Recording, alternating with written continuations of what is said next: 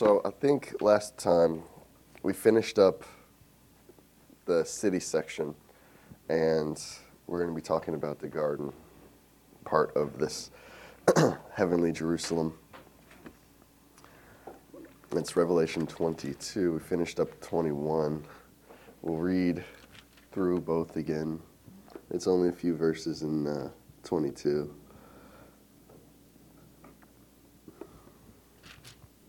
But let's pray before we begin. Heavenly Father, Lord, we do give you thanks and praise that we come and gather as your people. We thank you, Lord, that you are a God who loves and a God who forgives and a God who calls, Father. And we thank you, Lord, that you have called us out of darkness and into the light of your beloved kingdom, into this city, this holy city, this new Jerusalem, this heavenly city, Father God. And we thank you, Lord, that this is our home, Lord, and we pray, Lord, that we would be this holy city. But now as we read about it and learn about it, Father, we pray that you would take these words and use them to mold us and shape us through the power of your Spirit into the image of your beloved Son. It's in Christ's name we pray. Amen. All right. So, we'll start reading again in Revelation 21. All right. And then continue on to 22, verse 5. Then I saw a new heaven and a new earth, for the first heaven and the first earth had passed away, and the sea was no more. And I saw the holy city, New Jerusalem, coming down out of heaven from God, prepared as a bride adorned for her husband. And I heard a loud voice from the throne saying, Behold, the dwelling place of God is with man. He will dwell with them, and they will be his people, and God himself will be with them as their God. He will wipe away every tear from their eyes, and death shall be no more. Neither shall there be mourning, nor crying, nor pain any more, for the former things have passed away. And he who was seated on the throne said, Behold, I am making all things new. Also he said, Write this down, for these words are trustworthy and true. And he said to me, It is done. I am the Alpha and the Omega, the beginning and the end. To the thirsty, I will give the spring of the water of life without payment. The one who conquers will have this heritage, and I will be his God, and he will be my son.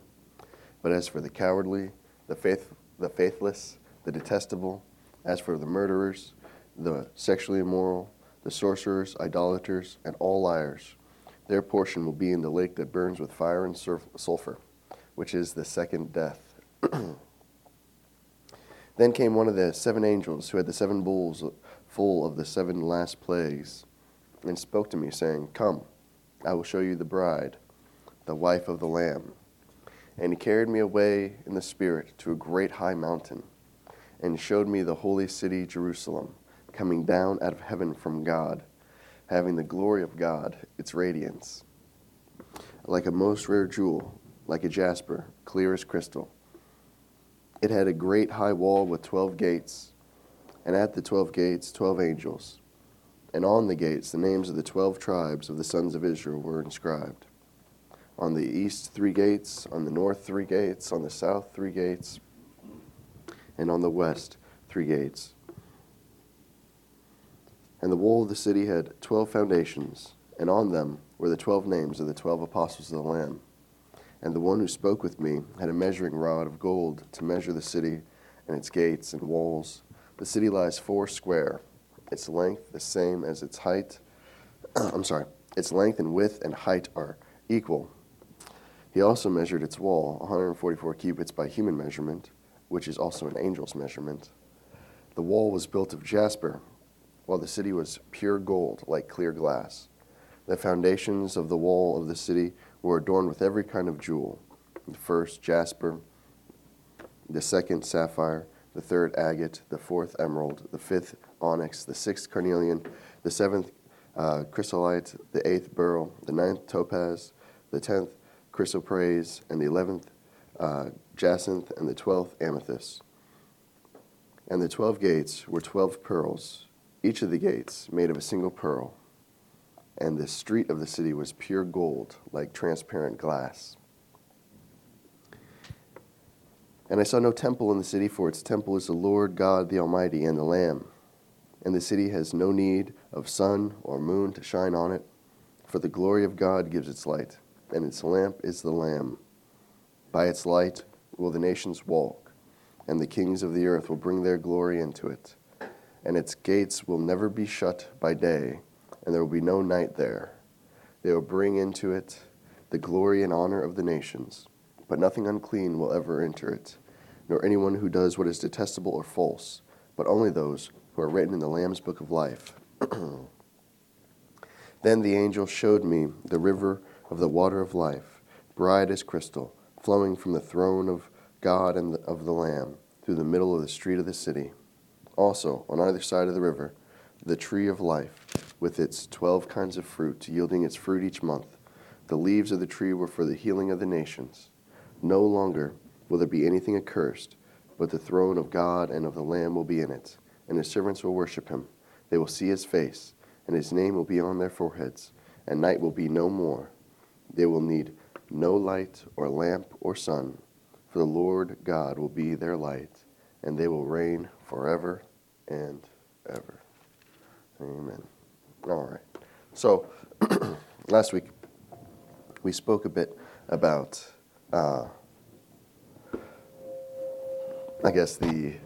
we finished up 20, pretty much finished up 21. As I was reading it, there's parts that I saw that I was like, oh yeah, we didn't really talk about that, and oh yeah, we didn't really talk about this, but, you gotta kind of keep it somewhat short, right? But we should talk about a little bit of these things. Like, for instance, we spoke about this, right? By its light the nations will walk, and the kings of the earth will bring their glory into it. We did speak about that briefly. But maybe I should expand on that just a little bit. But before we go on, all right, because I know like a lot of this is new to many people. Or at least this way of reading this text is new to many people. Now, are there any questions about this before we go on? Because now, while it's such a small group, is the time to ask these questions and have them answered. And I'll do my best to answer them anyway. No one has any questions about this? About what we've been going through? Go ahead, Steve. Last week you mentioned the foundation being the apostles and the prophets, right? You didn't mention, and I just want to confirm, it's also on the foundation of the old covenant and the new covenant. What's this? The old covenant and the new covenant, the Old Testament and the New Testament. What about them? Well, the prophets of the Old Testament, and then the apostles are in the New Testament. Although there are two prophets in the New Testament. There's a lot of prophets in the New Testament, actually. But, what did the Old Testaments prophesy? Christ. All right. It's the Old Testament or New Testament, as it were. That's a hard way of looking at it, looking at it with that distinction, Old Testament, New Testament, there are two covenants, obviously. We're told that specifically. But there's one people, right? And this city is about the people there, right? And if we look at what the prophets prophesied, like you said, they prophesied Christ, right? That's what Jesus said. So the testimony of the prophets that they gave was about the Messianic age, like in the broadest sense, right? They were prophesying what was to come in terms of Christ, but they were also prophesying what Israel was to be, and that was Christ, right? Jesus is the true Israel.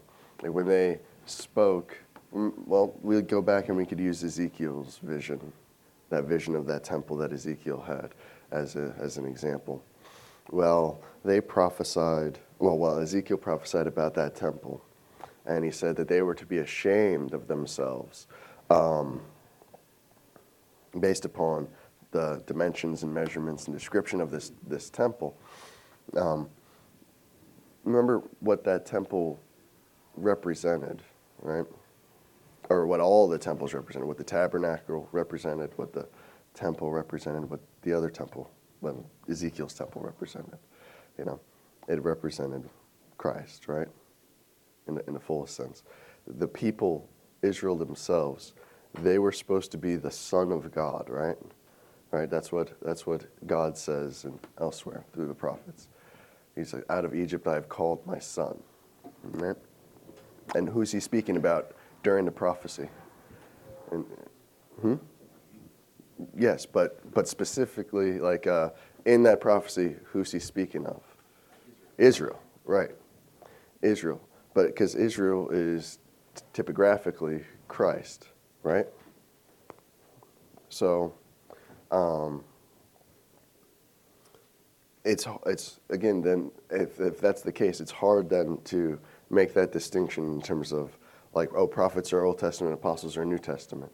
Like that's not necessarily true. That's not necessarily the case. I mean, it is true to a point, but again, there were prophets in the New Testament period as well. I mean, we have Stephen and his daughters, right? The 4 prophetesses, and what's the guy's name? Agabus, yes. And there's many that are mentioned. I mean, the apostles themselves prophesied, as it were. So,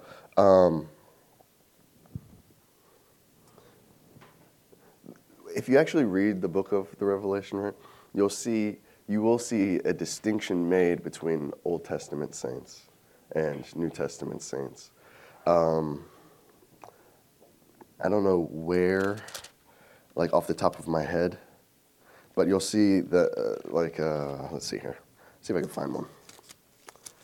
All right. It talks about, there's some beatitudes that are given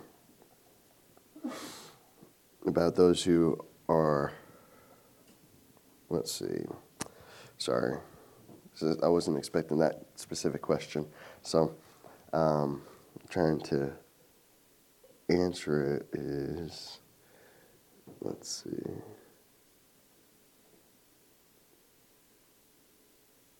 I don't know where it would be. Oh, that's too bad. But yeah, there is a distinction made, and if I find it, I'll let you know. It says something along the lines of those who were slain for the testimony of the what? I can't remember how it words it. The law, something like this, and then the testimony of the Lamb. That's obviously dealing with New Testament, but then sometimes it leaves out the Lamb part, and clearly those didn't testify of the Lamb because the Lamb wasn't around when they were alive. They died in the Old Covenant period. I mean, they are put on the same level, the Old Testament saints who died for the sake of righteousness, and then the New Testament saints who died for the sake of righteousness and for the name of Christ. They're put on equal footing, but there is a distinction that is made between the two. Yeah, good. Revelation 6:9. Okay, Revelation 6:9. Which one is that one? Because when he opened the fifth seal, I saw under the altar the souls who had been slain for the word of God and for the witness they had borne. There you go. Right after the Lamb voice of sovereign Lord, holy and true, how long before you will judge? Okay. Avenge our blood on those who dwell in the earth. Thank you. Yes. That's funny. I just didn't read far enough. All right, very nice. Thank you. 6:9, yes. So it says, yeah, the souls of those who had been slain for the word of God and for the witness they had borne. There you go. There's no, and the Lamb there, right? So these are Old Testament saints. These are not New Testament saints, which only makes sense in the context of this passage. In the context of this passage, when he opened the fifth seal, I saw under the altar the souls of those who had been slain for the word of God and for the witness they had borne. They are those who are under the altar. What are altars again? Do you guys remember? Oh, well, you know what? Who can exegete this for me? We're going to test your learning. Huh? Yeah, 6'9".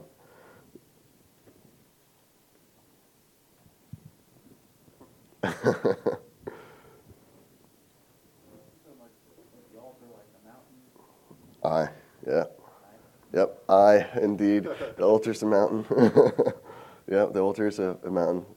Yep, absolutely. Go ahead. Not going to hate you. That's right. What's up? Yep, it is. It is indeed. And what is the altar picture? It is a mountain, but it's a specific kind of mountain. It's a meeting place of God and man, which is a specific kind of mountain, it's a holy mountain, right? Yes, Sinai. Sinai would be a great one, because remember, what did Sinai look like? It had this mountain, and there's smoke and fire at the top, and all of this stuff. Doesn't it remind you of a picture of an altar, right? That would be. That is one thing that you do see there, right? But now, if that's the case, why are these souls under the altar? What happened at the altar? Sacrifices happened at the altar. And what happened there? They were sacrificed, martyred. They were sacrificed and martyred, but why are they under the altar? Because you normally put a sacrifice on top of an altar and it ascends up into heaven in smoke. All right? So why are they under the altar? What happened at the altar? What? What? Christ sacrificed. Well, no. You're close. You're close with the idea of blood. What happened to the blood? The blood was splattered on the sides of the altar, and therefore it ran down into the ground underneath the altar, right? Where did all of the prophets die, according to Revelation and Jesus and elsewhere? Jerusalem. Okay, Jerusalem is a holy mountain, right? So these saints and whatnot and prophets are killed symbolically at Jerusalem, because they weren't all killed at Jerusalem, obviously, but it's symbolically. It's for this understanding of this, right? They were killed there, and their blood goes down into the earth. Therefore, they are under the altar, right? And they were killed unjustly and killed wrongly, weren't they? And so what happens? What do? They cry out with a loud voice, "O sovereign Lord, holy and true, how long before you will judge and avenge our blood on those who dwell on the earth or in the land," right? So they're crying out for vengeance. Remember, what does the blood of Abel cry out for? That Jesus' blood cries out for something much better. Well, Abel's blood cries out for vengeance. Like, he's one of those prophets, right? We're told that by Christ.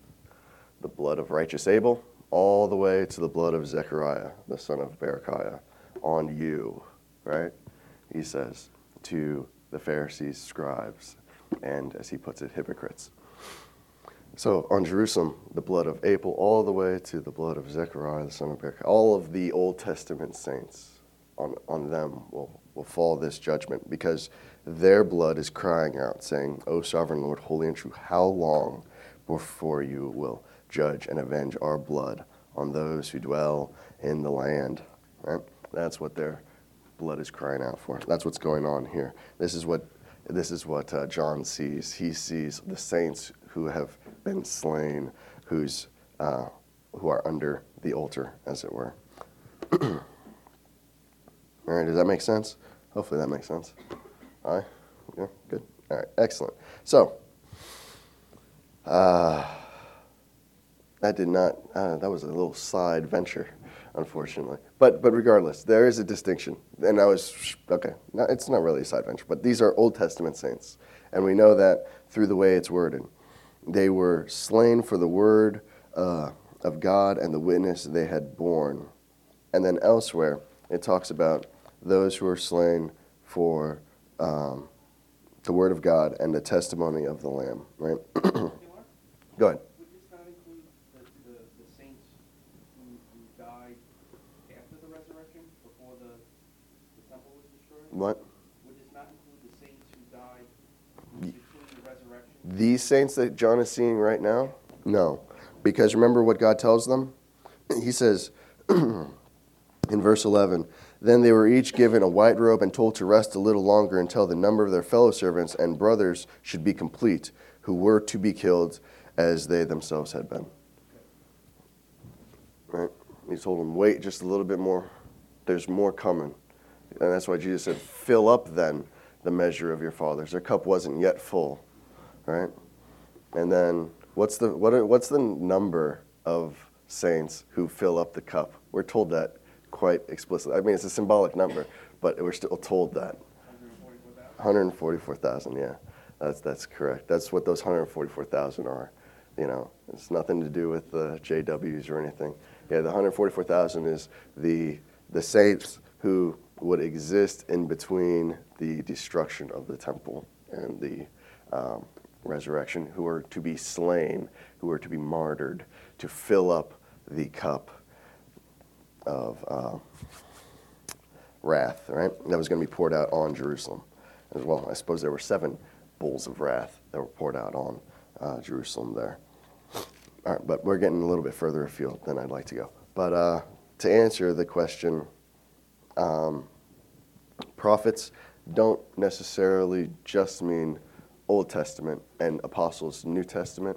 There is the distinction, but remember, it's one people. That's what I was trying to say. There's a distinction that is made between Old Testament saints in Revelation, right? Those who are slain for the word of God and the testimony they bore, and those who are slain for the word of God and for the testimony of the Lamb, right? But they're put on equal footing. You know, they've been united, and in their case, they were united in death. but yeah, no. Remember what Paul says. There's no Jew nor Gentile, right? There's only one people. That barrier wall has been broken down, and what the prophets prophesied was Christ, was the Messianic age, was even this holy city, right? We read some of that from Isaiah, from elsewhere. And now, are there any other questions about this before we go into the garden portion of this, or before we jump into 22? So, for those who weren't here, I had said that this is the time, because I know that a lot of this is new to people in terms of the way that this is being interpreted. Go ahead, Maria. What did you ask any questions about? Anything that we're going through. Because now's the time to ask it, and I'll do my best to answer. Because I know this interpretation can be jarring, as I've had people come and speak to me about it afterwards, but I think that if someone would ask, it might benefit others. You know, instead of trying to ask privately, you can ask publicly. Good. I just found it interesting, that comment you made about the blood splattering and then dripping down to the ground. Mm-hmm. Because it's just like, Adam taken out of dust and dust returns. So the idea of like the blood being like spilled down to the ground is significant in the fact of like the consequences of sin in terms of death. Yeah, it is, right. Yeah, dust to dust. I mean, way back when, remember, who's the first blood that cried out? Abel, right? I mean, he says explicitly that God said to Cain, your brother's blood cries out to me, right, from the ground. Because, yeah, it is a consequence of sin, especially the unjust taking of life. Murder, specifically, cries out to God. That blood that's spilled unjustly on the earth cries out for justice. We have a lot of blood that was spilled in our land, right? That cries out to God. So that's a scary thought, isn't it? But Christ's blood covers all if one repents. Good. What's up? No, and it's just the function of death in this world is very interesting too, right? Because, like, in our fallen state, by having death, we appreciate life in terms of the fact that, like, it's finite, and how much, like, this life is contrast with the idea of eternal life or eternality. Mm-hmm. That's all. I thought you were going to ask a question. Yeah, no, it's true. Yeah, it does. It does. This is trying to figure out how to tie that one back into what we're talking about. But no, it's okay, Maria. Yeah, deep thoughts for early Sunday morning, right? Yes. Learn to count your days. It's true. But any questions about what we've been going through in terms of this heavenly Jerusalem, this new city, the new earth, the new heaven, right? What are the new heavens and new earth? Our people. The church. A church. The church is, yeah, it's definitely part of the new heavens and new earth. Why is heaven new? Yep, there's a man in it, right? Why is the earth new? That's right, the Spirit was poured out into it. Those are two things that had never happened before, right? Christ ascended into heaven, a place no man had ever gone before. And the Spirit was poured out onto the earth, right? That's something that never occurred before. The Spirit was given to this person or to this person or to this person. Now it's given to all of God's people, just as Moses had prophesied. So, new heavens, new earth. Things are a-changing. Let's look then, if there are no questions about this city, let's look a bit about the garden portion, right? In 22, it begins, "Then the angel showed me the river of the water of life, bright as crystal, flowing from the throne of God and of the Lamb through the middle of the street of the city. Also on either side of the river, the tree of life, with its 12 kinds of fruit, yielding its fruit each month. The leaves of the tree were for the healing of the nations." Now, one thing I find interesting about this, well, first, we're discussing the river before we get into the tree.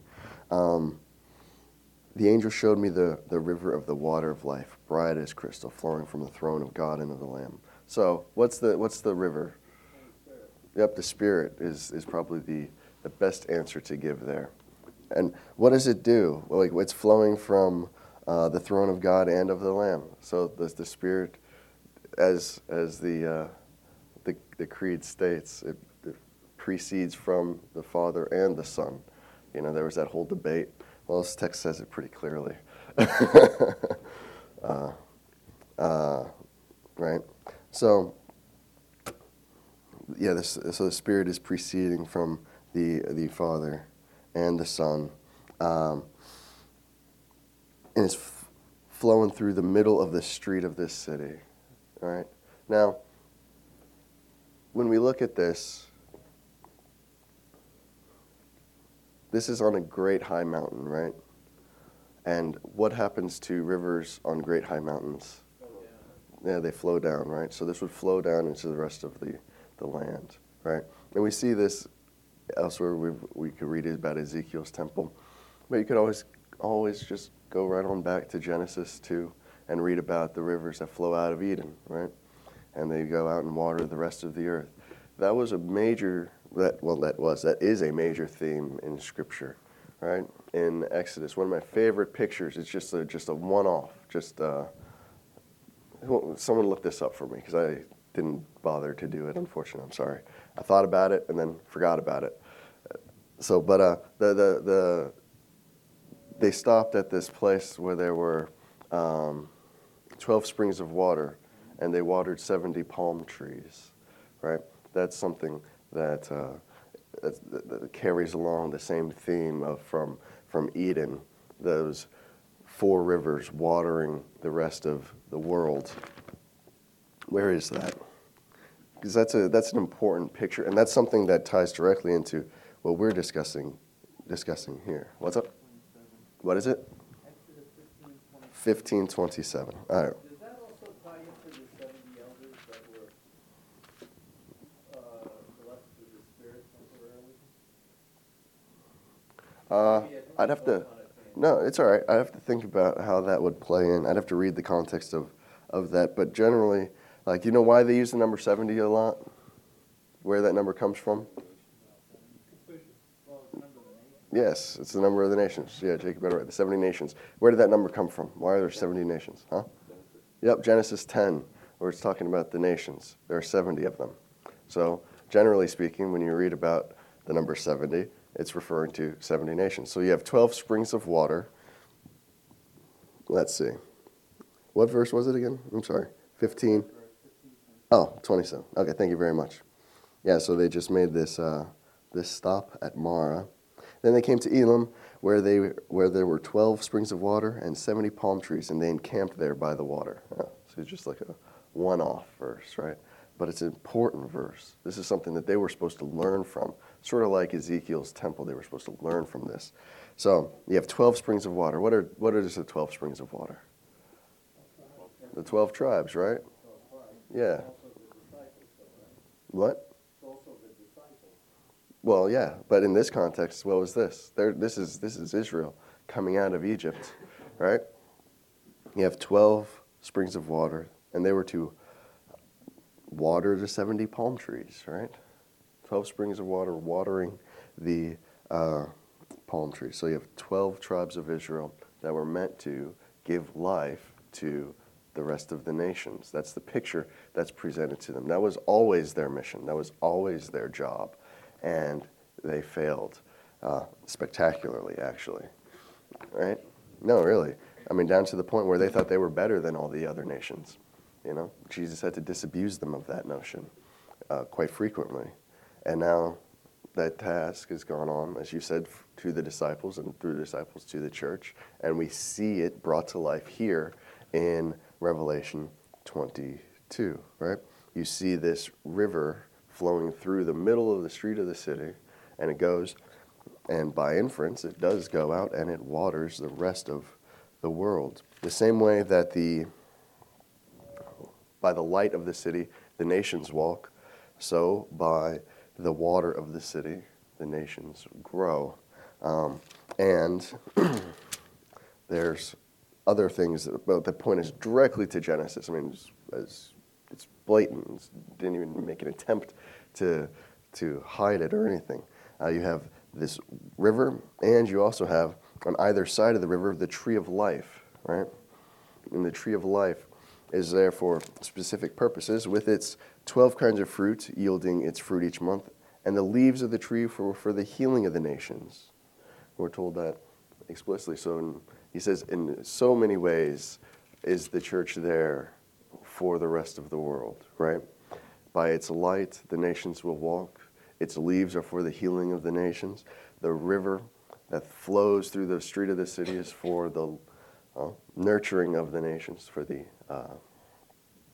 for giving life to the nations. So the church then is there for the sake of the rest of the world. That's what it was always supposed to be. That's what Israel was always supposed to be.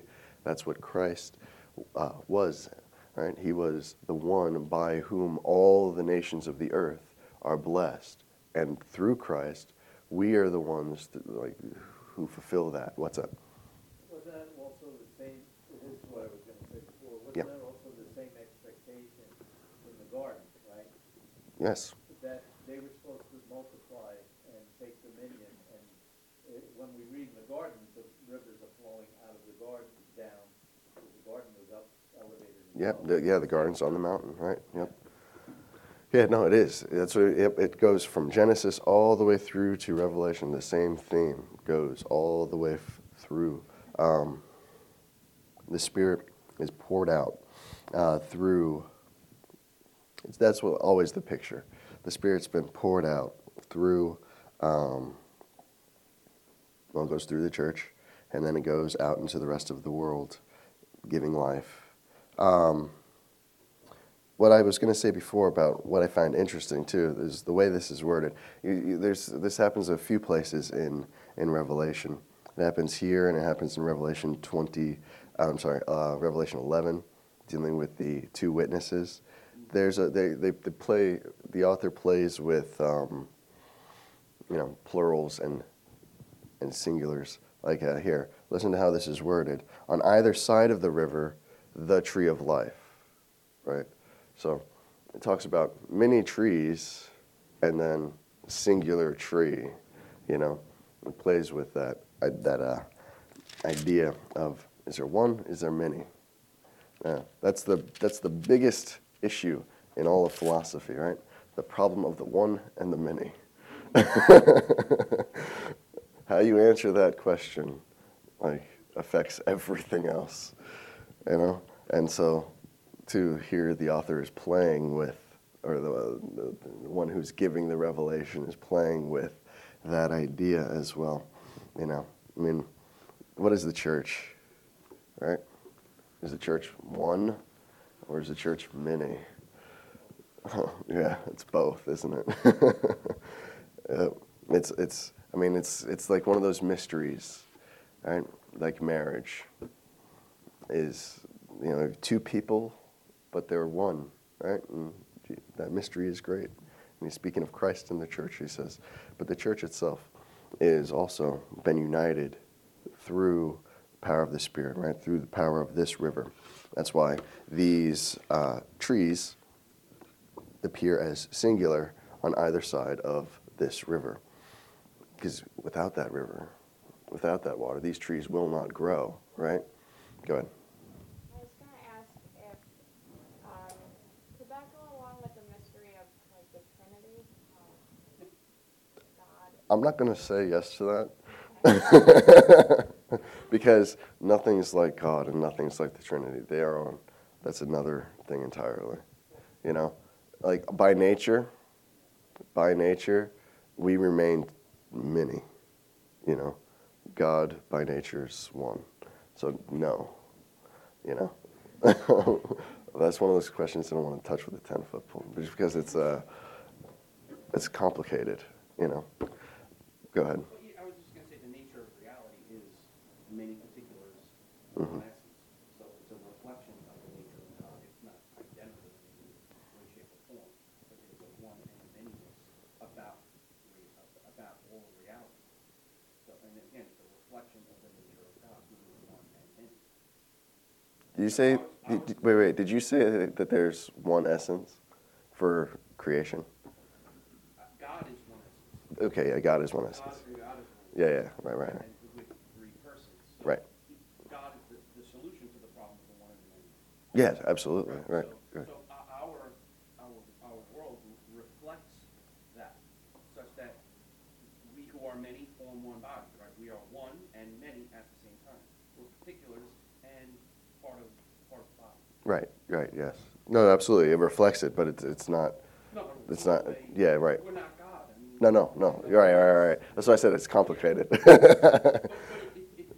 is the only worldview that can account for the problem of the one and the many. Because Absolutely. it's a triune God. Right, absolutely. That means that has to be drummed into people's minds. Because Right.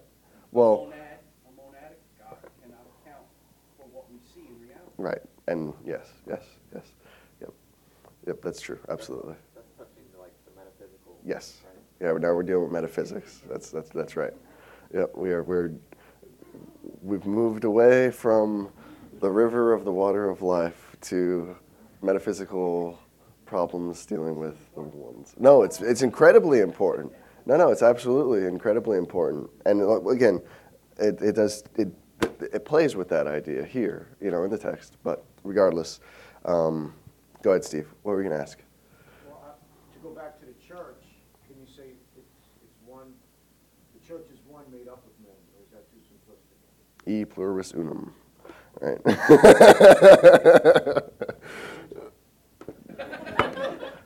All right. But yeah, you can, you know, out of the many one, right? But you know, I don't know. Yes, yeah. We one thing that I don't know if we realize too much is that we are mystically united to not just to Christ, right? We understand, we have, you know, that somewhere floating in the back of our heads, that we are mystically united to Christ, but we're also mystically united to each other, you know? Like we're one body, the same way as what Paul uses the illustration of a body, right? The same way, like, there's our two separate fingers or two separate hands, but it's part of the same body, right?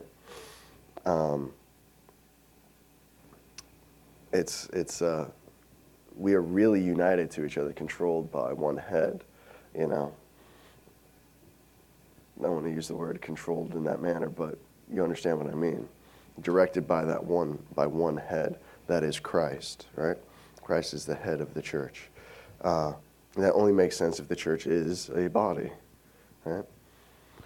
We use the word body quite frequently to refer to things like you have the body politic, right? Where you have the head of a nation, being a king or president or whatever it would be, directing the course of the body politic, where it's going to go, what it's going to do, etc. So you have and same holds true in the church, but more true, I suppose you could say, because remember the church. All right, this is a good. Darn it, I wanted to actually get through this, but this is good. This is important, I think, to understand this. Remember, the church is a city. It's pictured as a city here, right? The word politic comes from the word polis, right? Which is a Greek word for, anybody know? City. Very good. Yes. Excellent. So when we talk about the body politic of like a state, of a nation, we use the word city-state of the ancient Greeks or whatever else, right? But that's where the idea comes from. So when we talk about the body politic of a people, that nation's one nation, right? But it's still comprised of many, many people. But they all share a common identity, correct? Now, those are blood relations, right? By blood, someone is German or English or whatever else, right? And those things are important, and God is the one who sets up the boundaries and borders of nations and times, etc., right? We're told that quite explicitly.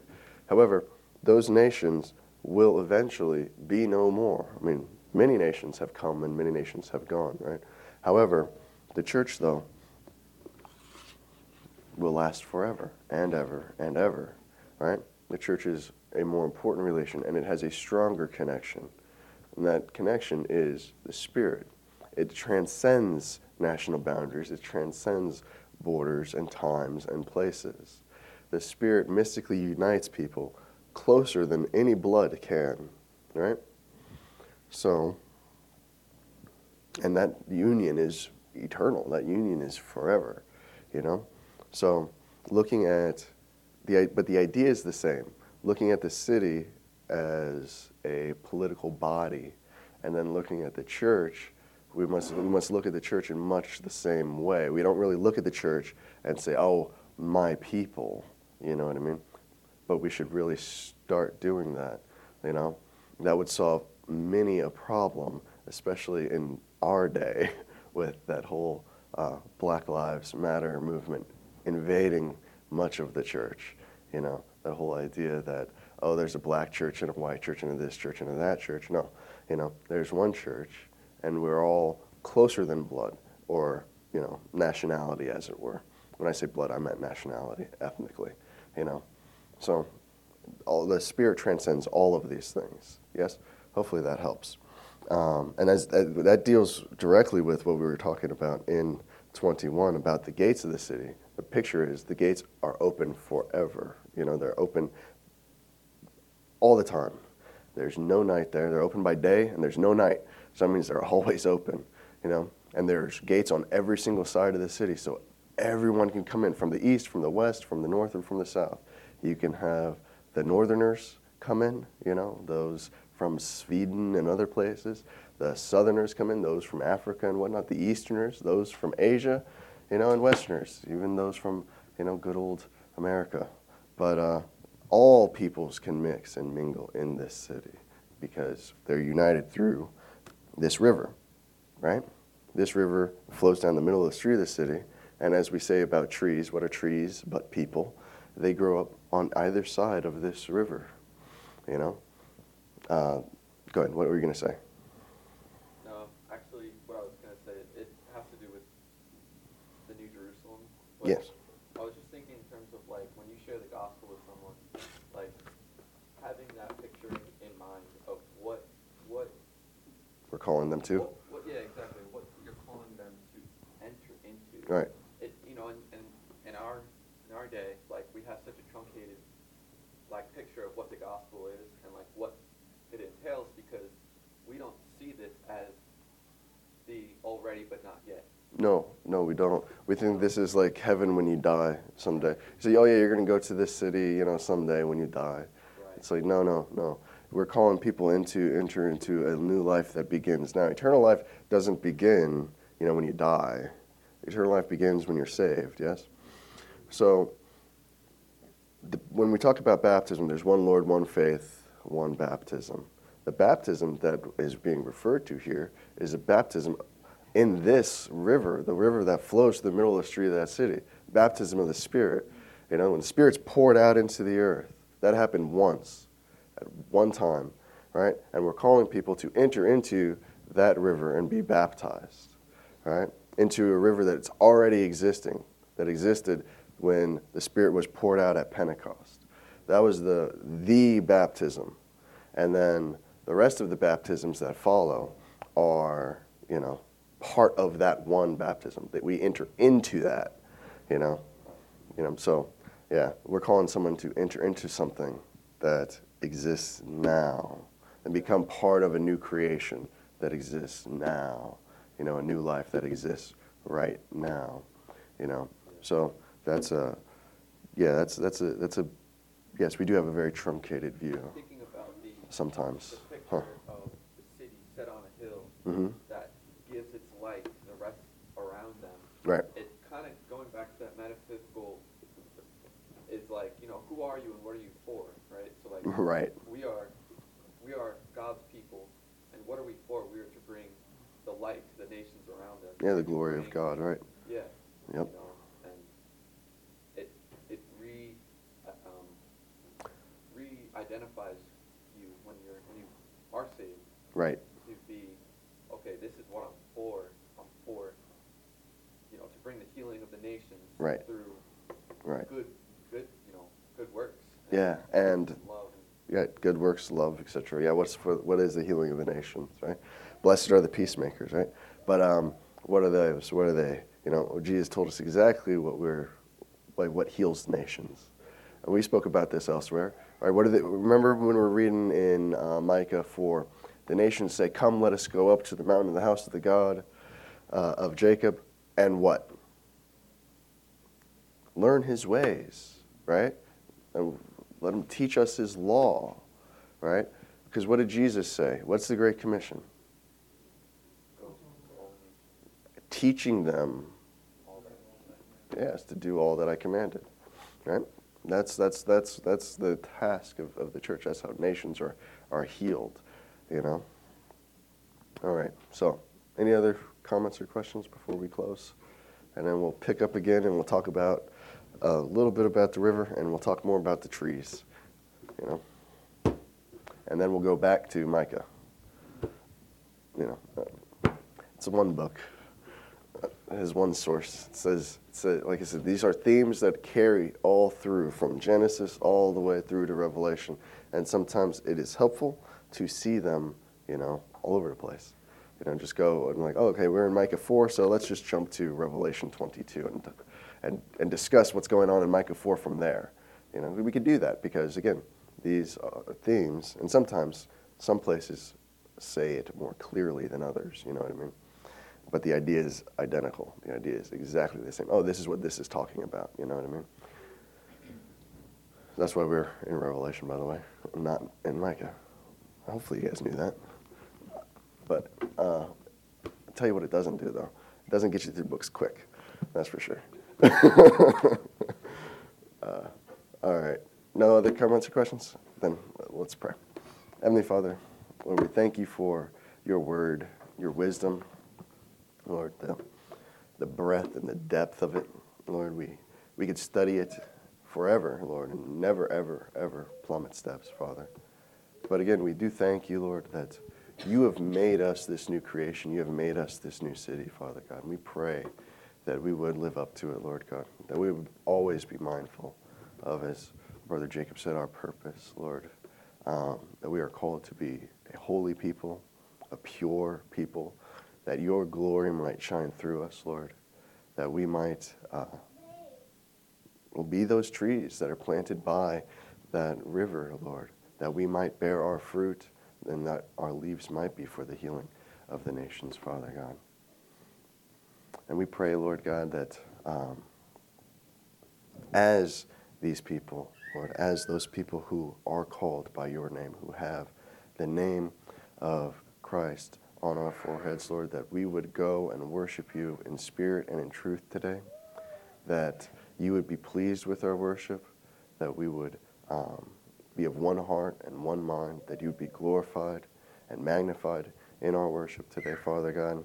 We pray that as we pray, you would hear us, Father, and as Pastor preaches, that we would hear you through him, and not just be hearers of the word, but also doers, Father, that we might take the message that's given to us and go forth into the world to again, heal the nations, Lord. And we pray also, Lord, that as we partake of the body and blood of Christ, Lord, that you would remember us and see Christ in us, Father, as we remember our Lord who died for us, that you would also remember that we are yours, that we are his, Father, that we belong to him, that he is in us and we in him, Lord, and through it, you would remember our plight and our place, and that the world might change through that.